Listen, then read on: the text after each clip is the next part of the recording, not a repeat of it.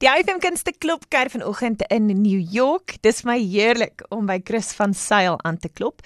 Oud alumnus van die Universiteit van die Vrystaat en bekende cellist, tans besig met sy meesters met goeie nuus vanaf oor die waters. Baie welkom by OFM, Chris. Hallo Jolanda, baie dankie vir die geleentheid. Vertel ons van hierdie geleentheid om by die Conservatory in New York te studeer en wat dit behels. Bard College se Conservatorium is tans saam met Curtis Institute en New England's Conservatory in Boston die top 3 instituute vir die opleiding van professionele celliste in die VSA. Bard College se beleid is om studente bloot te stel aan onderrig deur wêreldbekende spesialiste in elkeen se onderskeie veld. Dit is 'n kleinerige privaat instituut wat 'n liefde om te leer en 'n ondersoekende gees aanmoedig en die verantwoordelikheid beklemtoon om terug te ploeg in die gemeenskap. Ek speel in die simfonieorkes en werk by die fakulteit om 'n inkomste te verdien. Die omgewing is prentjie mooi, die kampus is ongeveer 160 km van New York af in 'n landelike, kultuurryke omgewing aan die Hudson rivier.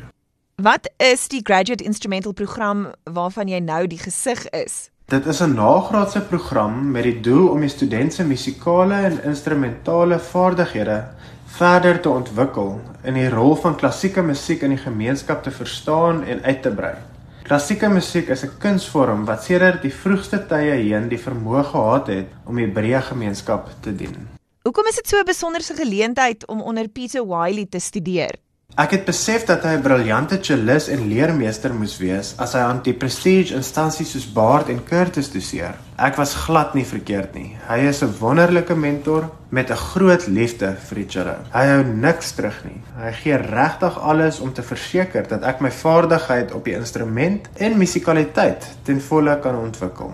En hy het ontsaglik baie kennis en ervaring. Dit is regtig 'n groot voorreg om by hom te kan leer. En dan, wat is jou advies vir aspirant celliste? As jy waarlik lief is vir klassieke musiek en spesifiek die cello, moenie huiwer om dit as 'n beroep te kies nie.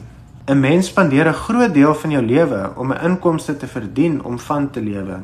As jy nie doen waarvan jy hou nie, kan jou werk jou lewe versuur. So my raad vir 'n aspirante cellist is dus as volgende: wees voorbereid om 'n groot deel van jou tyd af te staan om veral persone in die onderwysberoep se kennis van die rol van klassieke musiek in opvoeding te probeer ontwikkel. As jy bereid is om dit te doen, kies 'n beroep as 'n cellist met vrymoedigheid. Dit bly 'n groot voorreg om musiek te kan maak. So gesels Chris van Zyl, oud alumnus van die Universiteit van die Vrystaat, cellist wat tans by die Bard College Conservatory of Music in New York sy studies verder sit.